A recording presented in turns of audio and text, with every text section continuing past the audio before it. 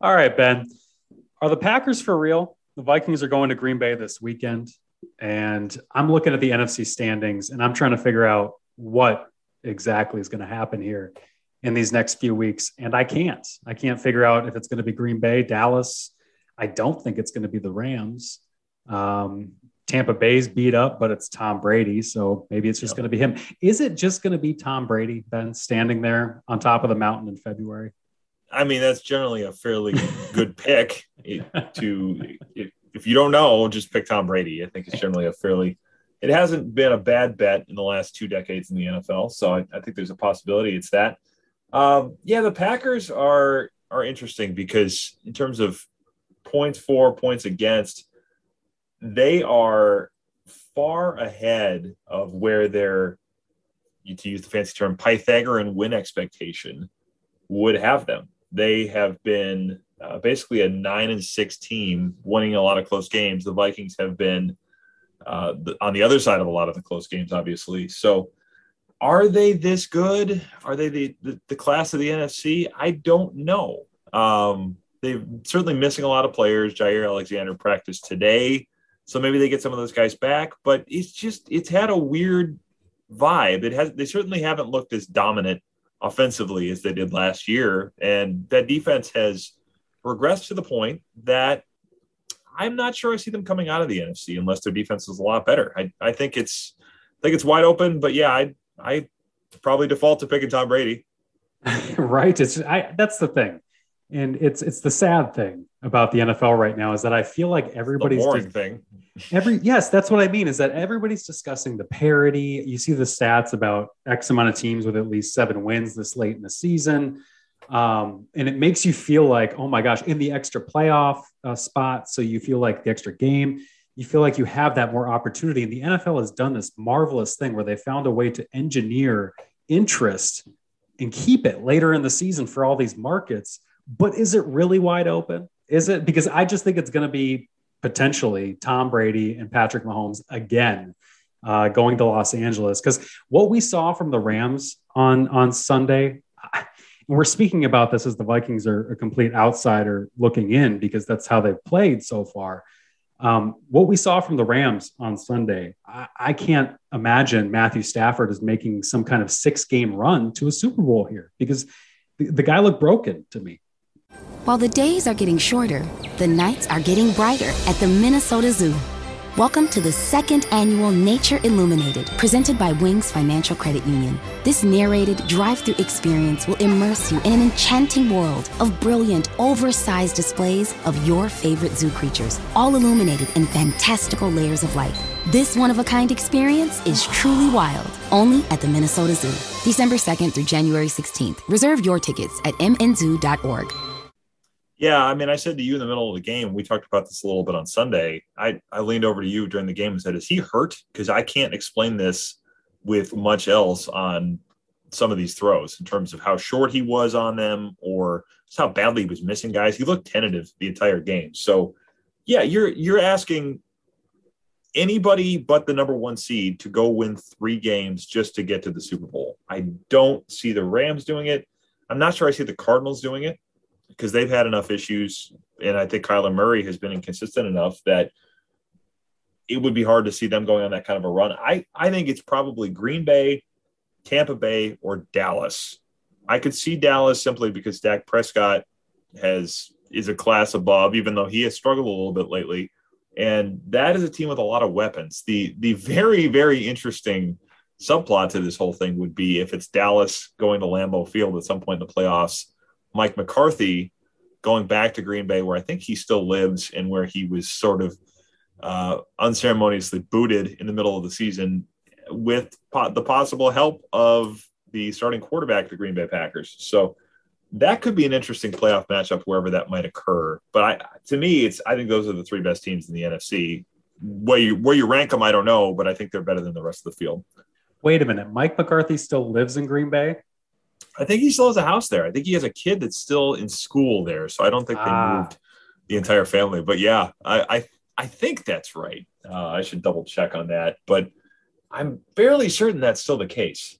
I was dangerously close to making some kind of he has a street named after him. I know that. some kind of ground round joke. I was, but the kids, the family, I suppose he coached there for, a decade plus. Makes a lot of sense. But yeah, Dallas is actually that team. That's a great one. The way that Dallas's defense is playing, and the Vikings saw it firsthand when Cooper Rush could come in and win and shut down this Vikings offense. That defense is on fire right now between DeMarcus Lawrence coming back healthy, the pass rush. Diggs' younger brother, I think, tied for the NFL lead in interceptions at this point, or has 11 picks that might lead the NFL at this point. And then Jaron Kearse is emerging out of nowhere in that Dallas defense and actually playing a pretty critical role as like the kind of slot guy that he was here. And Jaron kind of left after 4 years, feeling unsupported, having gotten arrested in his final year here in Minnesota, and it didn't really work out for him, but he's finding kind of a second or mid-career resurgence over there in Dallas. And so that's a good one, because if that offense is clicking, they can certainly run the ball with Tony Pollard in addition to Zeke Elliott. I don't know how anybody can stop them. And that run game might rival Green Bay's as far as a two-headed kind of punch that can travel pretty well in January. And I think that's why the Vikings then probably have slim to zero shot of winning. I know they've won back-to-back games against the Packers. I know that's happened, but I just don't see them going to Lambeau and winning again. Even though Dalvin Cook is cleared, he's coming back. New NFL protocols have allowed him to return even earlier than he would have been before. So he comes back after 6 days away following a positive COVID test. But even with Cook, who last ran for, 200 yards at Lambeau? it was 200 all-purpose rushing and receiving. But yeah, it was the first player in Lambeau Field history to have 200 yards from scrimmage and 4 touchdowns in the same game. Not bad. Not bad. No, not at all. I have a hard time, though, seeing him repeat that performance. But they would probably need it to come away with a win in Green Bay, because Aaron Rodgers last threw 4 touchdowns against the Vikings, and they somehow snuck away with a win on what was just a career day from Justin Jefferson last month. So, Ben, should I be writing off the Vikings as much as I am? Probably not, just because it's been that kind of a year. But this one feels like it's going to be difficult for a number of reasons. I think going into Lambeau Field and winning is a different deal when there's fans there. And I think it's a different thing when it's going to be this cold. I mean, this could be, I was just looking this up for a story for tomorrow, this could be the coldest Vikings-Packers game, I think, since like 1972. It's going to be one of the coldest games in the history of this rivalry, and could be one of the coldest games in the history of Lambeau Field. And that changes things quite a bit. I mean, you could talk about preparing for the cold. As anybody that lives in Minnesota, we don't have to tell our listeners this, 20 degrees is a lot different than 2 degrees. It's just, everything is a little bit harder when it gets to be that cold. So I do think that makes something of a difference if you're not used to it. I wonder a little bit how Dalvin Cook is going to feel coming off of COVID in that cold air. I mean, I think he'll certainly be effective. And he talked today about, you get the pads on and you get going, it's fine, but it's harder to breathe. I run a lot in the winter, and it's harder to breathe when you are in that kind of cold. So I wonder, it's just something to keep in mind. It may not have any effect at all, but I do wonder about that. And I just think that Cousins in the cold, when you're not used to that, maybe a little bit of a different thing. Certainly has the arm strength, but the Packers are going to try to lock Justin Jefferson down. Not having Adam Thielen, I think, makes a big difference. Jair Alexander practiced today for the Packers. I think it's a tough assignment. I don't think it's impossible for the Vikings to go in there and win. It's just been that kind of a year, and they've been probably successful enough against the Packers to think they could pull it off. It's just, I think it's a tougher assignment, certainly, than the last time they played them. Yeah, the Packers, the last time they played the Vikings, did not have Aaron Jones or Alan Lazard. They will have both of those guys on Sunday. You brought up Jair Alexander. He was designated to return off IR. Doesn't mean he's going to play against the Vikings, but it at least opens up. Today was the last day they had to activate him in practice. So at the very least, they had to do that. So, yeah, that timing probably means we shouldn't read into the fact that he was practicing so much that he's going to play, like you're saying. Yeah, because we got to wait and see on that. But still, they've had Rasul Douglas playing really well for them, as the Vikings had seen earlier. But Jefferson was still able to have just a career game. I think it was a career game, up nearly 200 yards in that one against the Packers. They're going to need just some of those superstar performances, I think, to get past it, because this Vikings defense, if you're going against Aaron Jones and AJ Dillon, and it's going to be 9 degrees as a high, I think, projected that day. Yeah. I have a hard time seeing this Vikings run defense the way it's playing. And now they just added another defensive end, Patrick Jones, on the COVID list. They're going to need Sheldon Richardson, Ben, to play like every snap on Sunday. Yeah, they might need that. I mean, they are pretty thin there, and that's going to have a big effect in this game. The Packers have had a lot of trouble stopping the run lately as well. In fact, I think the Browns averaged like 10 or 11 yards a carry against them, and the Browns gashed them last week. So you can come back and say, well, if Dalvin Cook is ready to go, maybe he has one of those big nights and they're fine. I think it's going to be one of those nights where if Cousins isn't able to get Jefferson going, they're going to eventually run into a limit to how effective their offense is going to be able to be. And maybe they don't need it to score 30 points, but I don't think I'd want to go in banking on winning 20-17 with that defense facing this Packers running game. No, and they're going to be doing it too, potentially without another offensive lineman. Oli Udoh is on the COVID list. Who's next? Is it Dakota Dozier, who was just hospitalized last month with COVID pneumonia? I have a hard time seeing how they're going to be able to maintain any kind of continuity, open up running lanes, all that stuff up front, if they're turning to yet another change in that rotation. Because remember, Mason Cole's on injured reserve, so he's gone. Wyatt Davis, we've had so many questions about him because fans are wondering, why is a 3rd-round pick sitting on the bench? Ben, we haven't heard a peep from Wyatt Davis, and every time we ask Mike Zimmer about him, it's just the same stuff about development and a rookie learning and needing to learn quicker. It does not suggest that they have been thrilled with Wyatt Davis's development, and that's everything we've heard as well. I mean, people keep asking about it.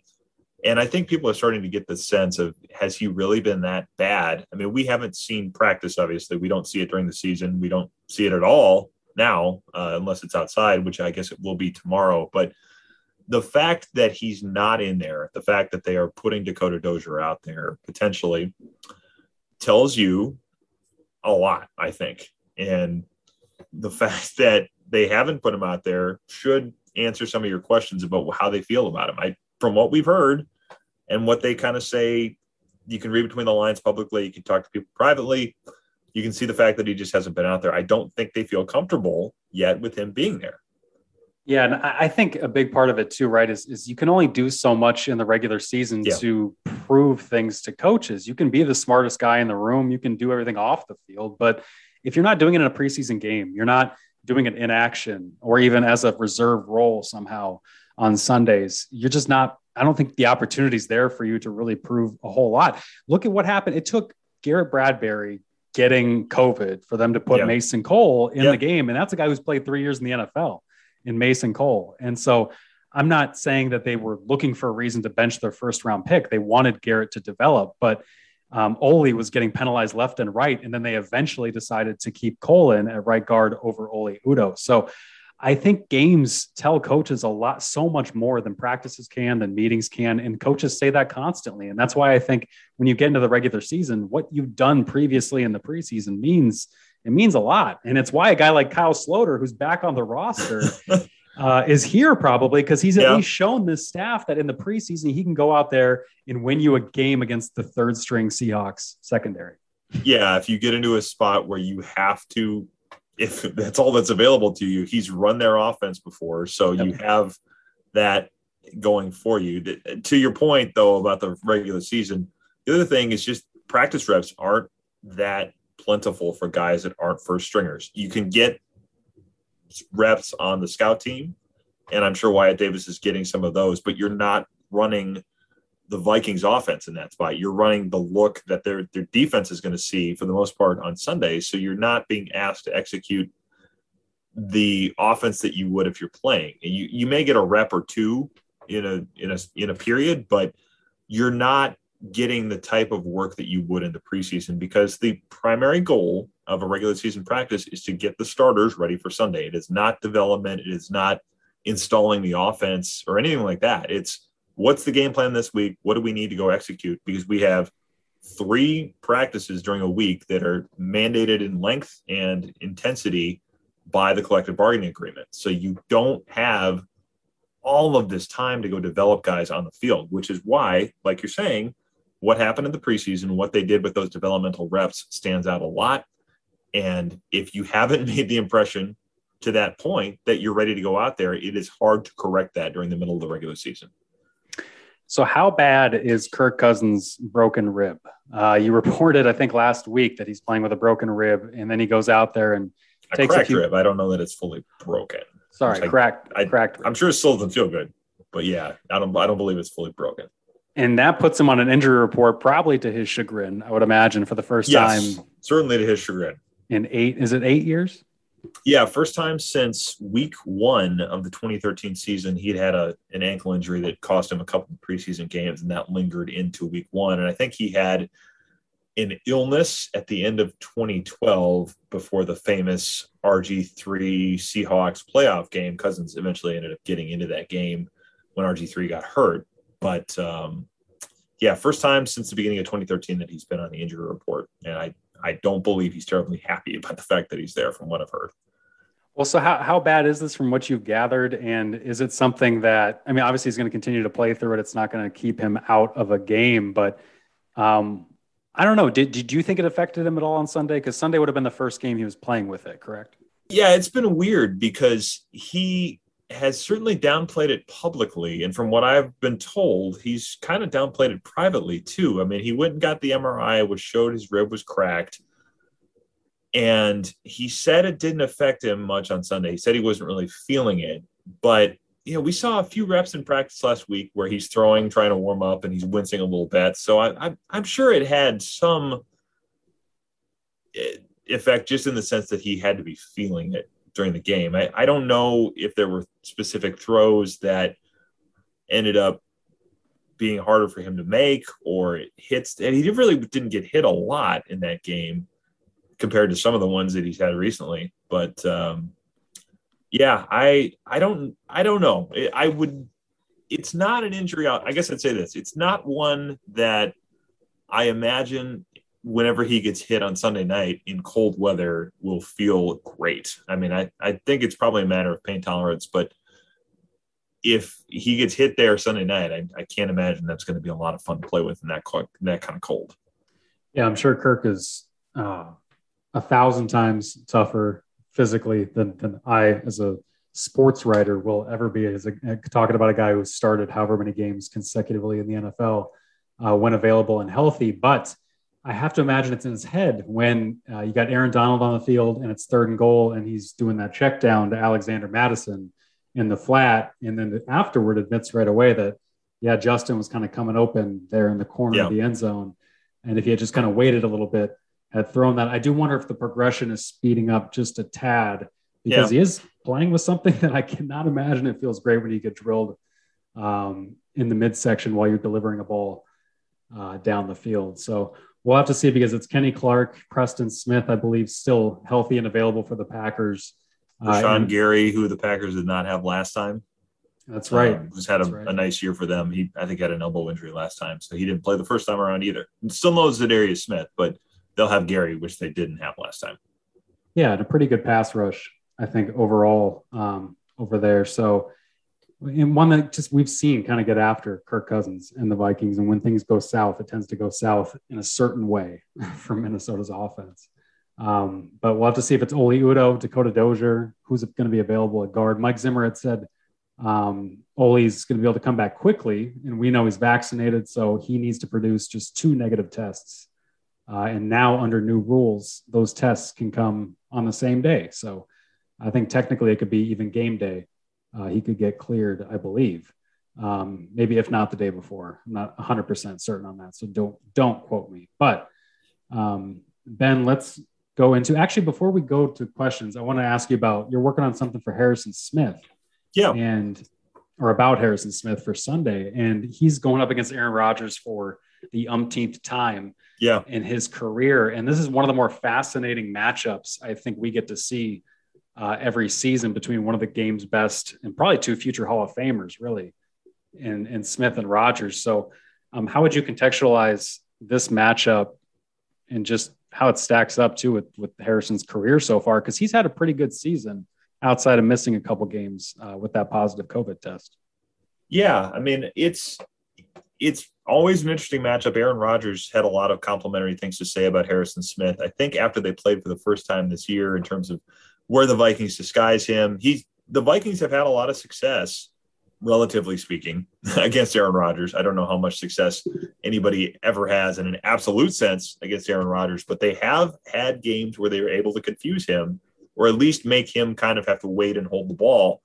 And Harrison Smith is a big part of that. Now, this could be the last time they play each other in this setting. If Rodgers is somewhere else, I think he made some comments today that said he's going to consider the possibility of playing in Green Bay again, could play somewhere else if they end up trading him. And he also talked about the possibility of retiring. He said, I won't drag the decision out, but I may end up thinking that about retiring. So who knows if any of that will come to fruition, but it's certainly possible this is the last time. And I'm sure Vikings fans would not mind if it is the last time, but it's been a fascinating matchup. It's been one that I think they both enjoy to an extent to the extent that you enjoy going up against the best and people that bring the best out of you. That's certainly been one of these. As far as Smith and the Hall of Fame, this is going to be a really interesting question that I think is going to be based a lot on the final half of his career. I mean, Mark Craig, who holds the Hall of Fame vote in this market, of course, is our national NFL writer. He and I were talking about this a little bit this morning. And he brought up Leroy Butler, the Packers safety, who had, I think, been a 4-time All-Pro and had been, one of the preeminent safeties in the 1990s for the Packers, the Super Bowl teams that, they kind of moved him around like a chess piece, the way the Vikings do in some ways with Harrison Smith. Now, Butler has been in the Hall of Fame conversation for a number of years and has not gotten in. And this is a guy who has more All-Pros than Harrison Smith, had won a Super Bowl, had played in 2, and is still having a hard time getting in. So Mark's perspective on that, and Mark referred me to Rick Gosselin, the longtime NFL writer down in Dallas, who is a fairly big part of that Hall of Fame voting process. Mark said his voice is pretty instrumental in that room. And Rick pointed out, as we were talking via email today, that only 34.5% of the players in the Hall of Fame played defense. So it is hard for defensive players to get in. It's even harder if they have not won a championship or have not been on an all-decade team, which Harrison Smith was not. So his point was he's going to have a lot of work to do in the latter years of his career to get in and to make himself a serious candidate for the Hall of Fame. Winning a Super Bowl would help an awful lot. It's the stat he sent along my way was that 63.3% of the players in the Hall of Fame have won a championship. So you kind of need the Super Bowl to make yourself a serious candidate. He said 75% have been on an all-decade team. I think at this point, if you weren't on the one in the 2010s, getting on the one in the 2020s, given the fact Harrison Smith is already in his early 30s, would be awfully difficult to do. So the championship may help him more than anything else. But yeah, from what Mark and Rick, who have both been in that room for a lot of years, said, it's not a slam dunk for Harrison Smith. He's going to need a lot to happen in the last few years of his career to kind of make himself an even stronger candidate for that honor. That is fascinating to me. That is fascinating. I'm glad I brought this up because I had no idea those numbers. I had no idea that the gatekeepers of the Hall of Fame were so beholden to rings. And I say that with 2 Z's.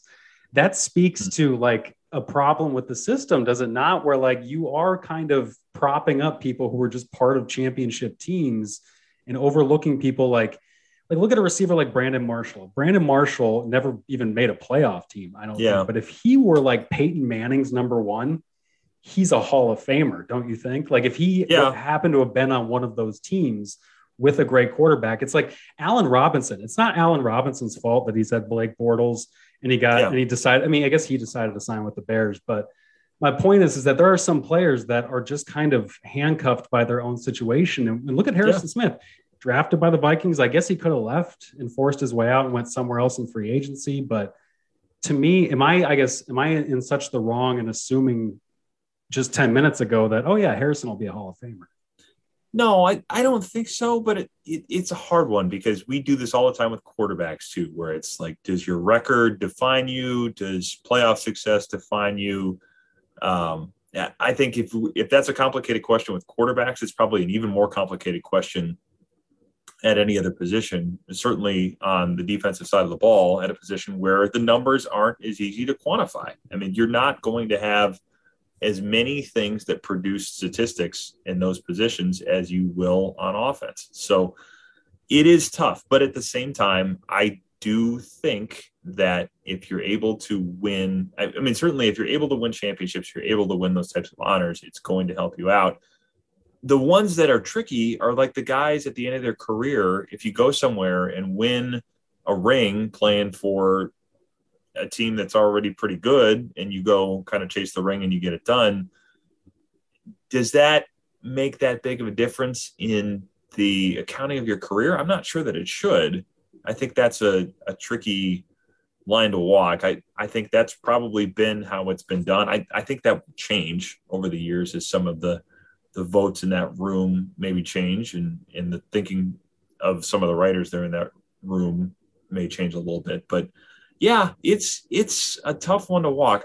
The all decade thing to me feels like a better marker of who should be in there than the championship thing. But that's also picked by writers, and that is a lot of the same people that make the Hall of Fame decision. In fact, I think it's most of the same people to make the Hall of Fame decision. So the all decade picks are typically a pretty good precursor to where you're going to get in because it's the same people voting on those things. So it's an interesting conversation. And frankly, by the time Smith is up for the discussion, because it's 5 years after the end of your career. So if say he plays another 3 or 4 years and then you wait another 5, the makeup of the voting panel could be quite a bit different by that point. So a lot of that stuff could change and maybe it takes maybe there's different weights put on different things, analytics, statistics, that sort of thing. But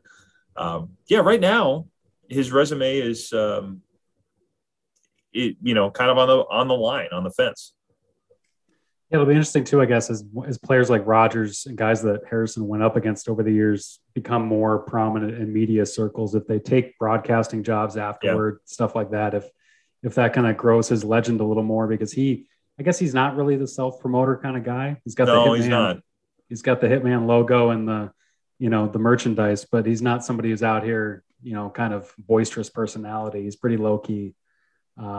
And I wonder if that kind of works against him as well a little bit, where you almost need to be on a prominent Steelers defense like Troy Polamalu to kind of get by with that, or have the hair. You got to have the hair. Maybe that's Harrison's downfall.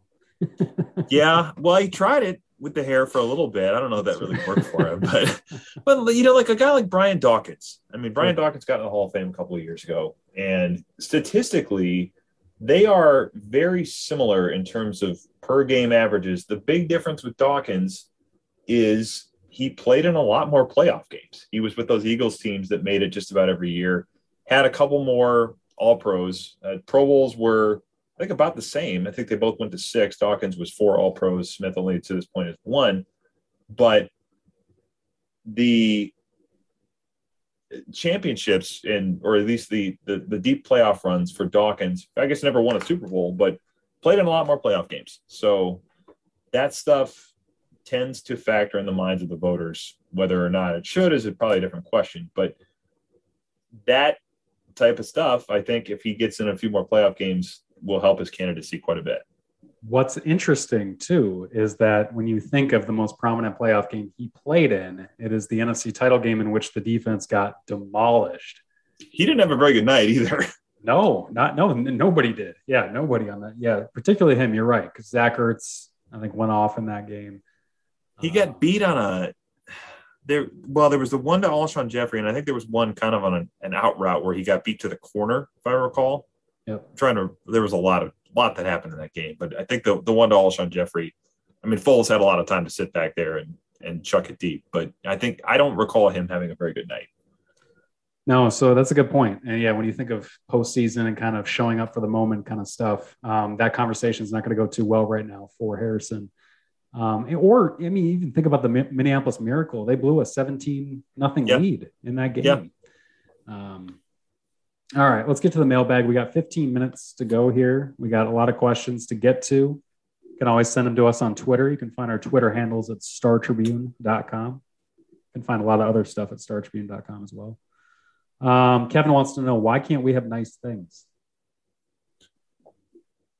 I don't know, because it's the Vikings. I mean, like, are you referring to the Vikings in general or Minnesota sports? I mean, it's cold. People don't like to sign here.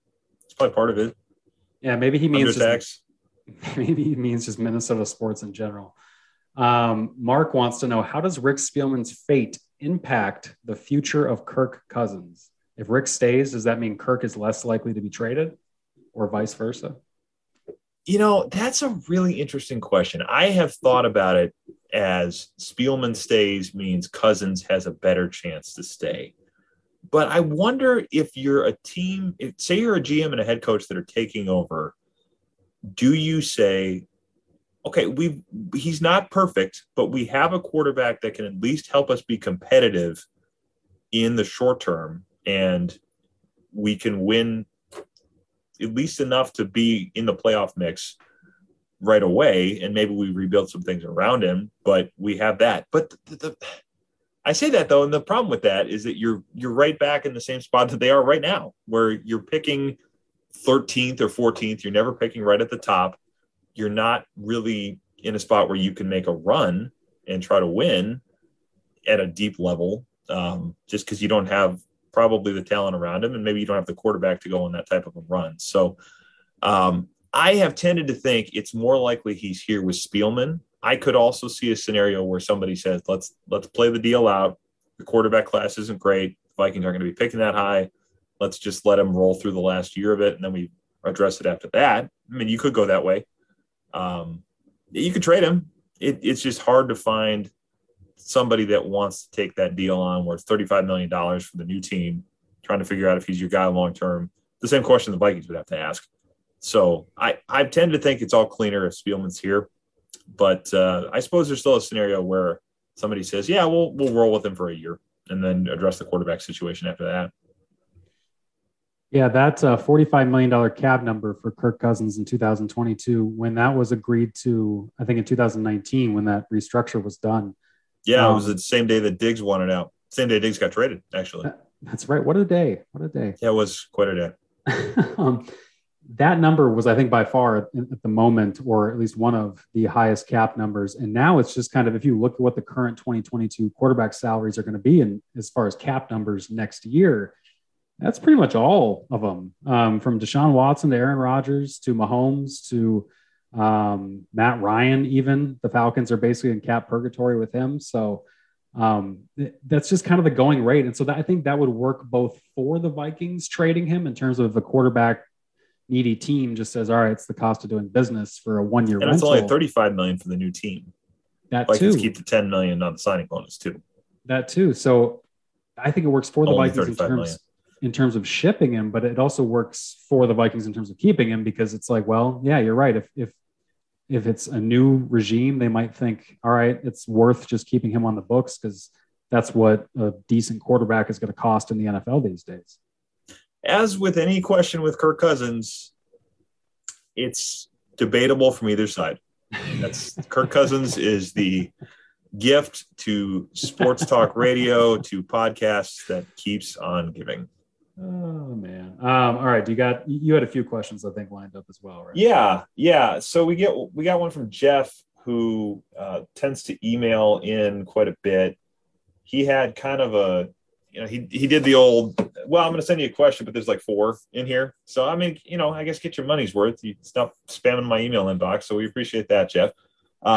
He asks, actually, I guess it's only one question. It's just, he had some, he did some editorializing along with it. I'll just read the question part.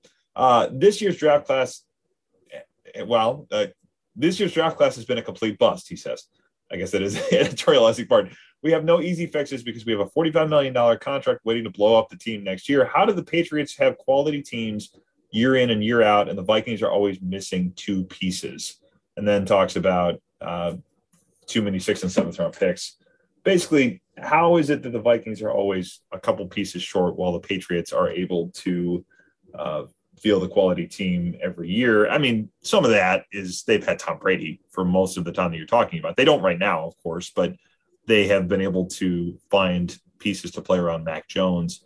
I think a lot of that, there's a difference in philosophy. The Patriots typically are the ones saying, we're going to get rid of a guy maybe a year or 2 before we should. And the Vikings have been the team saying, we're going to hang on to a guy a year or 2 longer than a lot of teams probably would. So I guess that'd be my take on it. What do you think? Yeah, we talked about the Patriots last week, and just kind of pointing out the different roster decisions that they've made and just the development. I mean, I think J.C. Jackson, their top corners, I think he's an undrafted free agent a few years ago. And we've seen that pipeline kind of dry up for the Vikings, where they're undrafted free agents from C.J. Ham to Anthony Harris to an Eric Wilson. That next guy hasn't come along. And then the free agent signings they brought in, Bashad Breeland, the 1st-round picks, Mike Hughes, Jeff Gladney, at a certain position like corner where the defensive head coach talks about needing so many options, and they've really sunk resources into it. It's really hurt them not having that depth there. When Matthew Stafford, who's having like the worst game of his season, can just kind of look over to Cameron Dantzler's side of the field in the red zone and get that easy touchdown on 3rd down. I mean, that's that kind of lack of depth right there. And then the lack of a 4-man rush, I think, to produce in those moments when you've lost a Danielle Hunter or an Everson Griffin, who you already weren't really expecting to have this season anyway. I just think the Patriots have made, and Bill Belichick has made more sound decisions. Those decisions have looked better as they've aged, whether it's a Matthew Judon in free agency or spending all that money on tight ends in free agency to have a running game for a rookie quarterback. They've got just kind of a clear direction, and the Vikings have seemed to just try to hold on to this formula that doesn't seem to get reinvented very much year in and year out. And so I think that's why they're at where they're at. And I think that's why the Patriots are where they're at with Bill Belichick, who might get coach of the year, maybe. Yeah. I mean, I think Matt LaFleur probably deserves a fairly strong case for that, given the fact he's had his 3rd 12-win season in as many years. But yeah, Belichick doing this with a rookie quarterback probably is going to be in the mix. And I think the other thing is, I mean, you kind of touched on it a little bit, but sentimentality doesn't factor into a lot of the Patriots' decisions. I think it does at times for the Vikings, or at least it has. And that can cloud your judgment, can get you in some trouble. Yeah, whether it was Anthony Barr, Kyle Rudolph, there were guys that, in Barr's case, they were ready to let him walk out the door, and they decided to kind of pay him more than they were initially thinking. All right, Scott wants to know, Zim being fired and having Rick move to a different title to allow a different GM to come in is being floated. And he says it seems like a very half-measure triangle of authority style setup. So he wants to know, in such a scenario where the new GM have true autonomy, he says he really feels that fresh eyes are needed.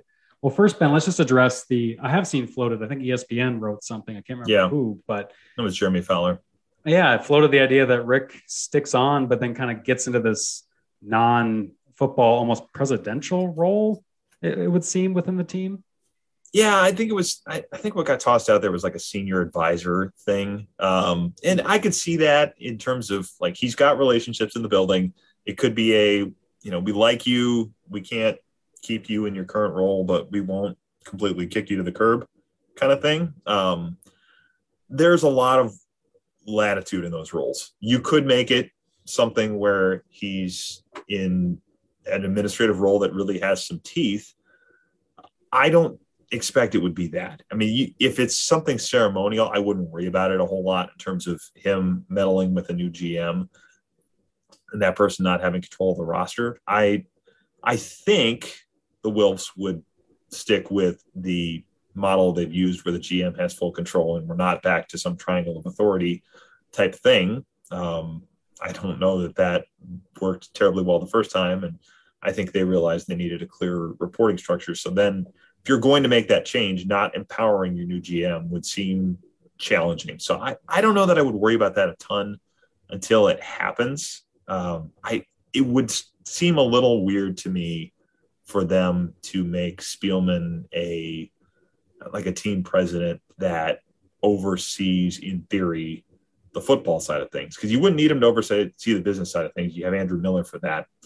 I don't know. I guess I wouldn't worry about that one a whole lot until somebody lays out a structure that suggests that there's something where a new GM wouldn't have full power. I'm not entirely convinced that Spielman won't be here, but if he's in that type of a role, I think it could be more of a soft landing for him than something where he's got a lot of control. Yeah, I think we need to see them make some kind of move with Rick before we go too much farther, because I have a hard time thinking that's a sure thing at this point. We'll have to see how that pans out, though. Greg has an interesting question. He says, watching Dak Prescott on Sunday night, he seems to be directing so much traffic before the snap, something I don't see very often with the Vikings. Is this a responsibility that can be determined watching film? And if a fact, is that a staple of our team or an indictment on Kirk Cousins? I think that's interesting because Kirk has gotten more control of the offense. If you listen to coaches and believe coaches and Kirk talking about it. Ben, I don't know if you've heard any different, but to me, watching the Vikings, it doesn't seem that Kirk does as much as other quarterbacks, but that doesn't mean that he doesn't do anything, I guess. Right? Yeah. I mean, you see him check at times and, it's run past checks, and we don't have as much of a sense of, he's not probably doing as much of if you're comparing him to like Aaron Rodgers, Aaron Rodgers does a lot at the line where he's adjusting routes. He's doing check with me type stuff. They have packaged plays. Zimmer talked about it today that Rodgers was kind of the original with the RPOs, and not that he's keeping the ball very much, but that he's got two plays up there and he's making a decision about, am I going to hand the ball off or am I going to throw, a quick route or something, a stick route or a screen or whatever based on numbers or what I like with the look. They're not doing as much of that. I don't think we see quite as much of that with Cousins. Certainly doesn't look that way, but I don't think it means he's got no control. We do see him make some checks at the line, change of protections, probably audibling out of a run look to a pass or vice versa. Certainly see some of those things, but he's not doing the things to the degree that you see some quarterbacks do. I think that's probably somewhat how they've set the offense up. I think this is a group that comes from, even though you have a younger coordinator, this is a system that is still fairly traditional in its application of the West Coast offense that probably doesn't give the quarterback quite as much latitude at the line as you see with some other teams. And that was the case certainly before. We heard that with Norv Turner's schemes a lot, that quarterbacks did not have much control at the line at all. And that came up in a couple of occasions that I can remember, certainly with Teddy Bridgewater. And we're not in that scheme, but I do think there's probably still some of that sentiment of, hey, we're not just going to let the quarterback do whatever he wants. And that maybe not as a reflection on Cousins as much as just the culture around the team and how they think of player latitude in general. Yeah, I think we have heard Kirk discuss in this offense, sometimes the plays have the answers in terms of it's his job to get up there, read the coverage, and then know how that dictates within the play where he goes with the football. And that's a Sean McVay, Matt LaFleur thing. We've heard those guys talk about that too. So that's some of this scheme. Shanahan, same thing. Yeah, yep. And so that, I think that kind of takes it out of his hands somewhat a lot of times. And when you have a run-heavy scheme, he's not getting a lot of opportunity necessarily to be doing a whole lot of directing when it's run left, run right. Maybe he's directing it left or right. But or checking into different runs. But as far as options go, I think the farthest they're going to get is some kind of screen and run option. I haven't seen a true, a diverse RPO game since John DeFilippo was coordinating this offense. So with Kirk, I just think the offense, you're right. You hit the nail on the head as far as the scheme that he's in is not one that lends itself to that. And if you look at the quarterbacks who are in this scheme around the league, you will see the same stuff. You will see the quarterback. Garoppolo has checks and stuff that he does before the line, but he's not sitting back there in the gun like Rodgers, telling his receivers which routes to run based on the coverages and what's going on. So not at least at that same rate. So you should watch Garoppolo. You should watch Stafford. You should probably watch tape of Jared Goff when he was with the Rams. Tannehill a little bit. Those would be the guys you should compare Cousins to. Don't compare him to Rodgers in terms of what he can do with the line. Yeah, or Roethlisberger, who came in and was basically calling the entire offense at the line of scrimmage. It's just a different setup with the Vikings and with a lot of quarterbacks who are in these kind of schemes. Do we have any other questions, Ben? There's a couple on cap restructuring. I don't know that we need to get into those today. Just trying to see if there's a lot of these are sort of the big picture type things.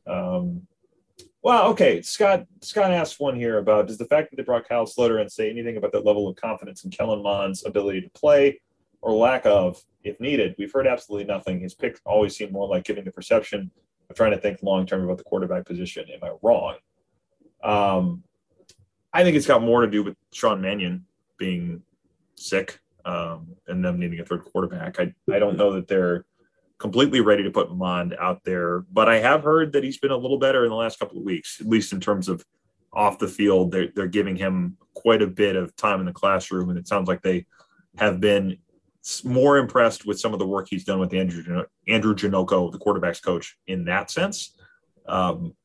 It's a different deal if you have to get on the field, and Mike Zimmer talked about him a little bit today.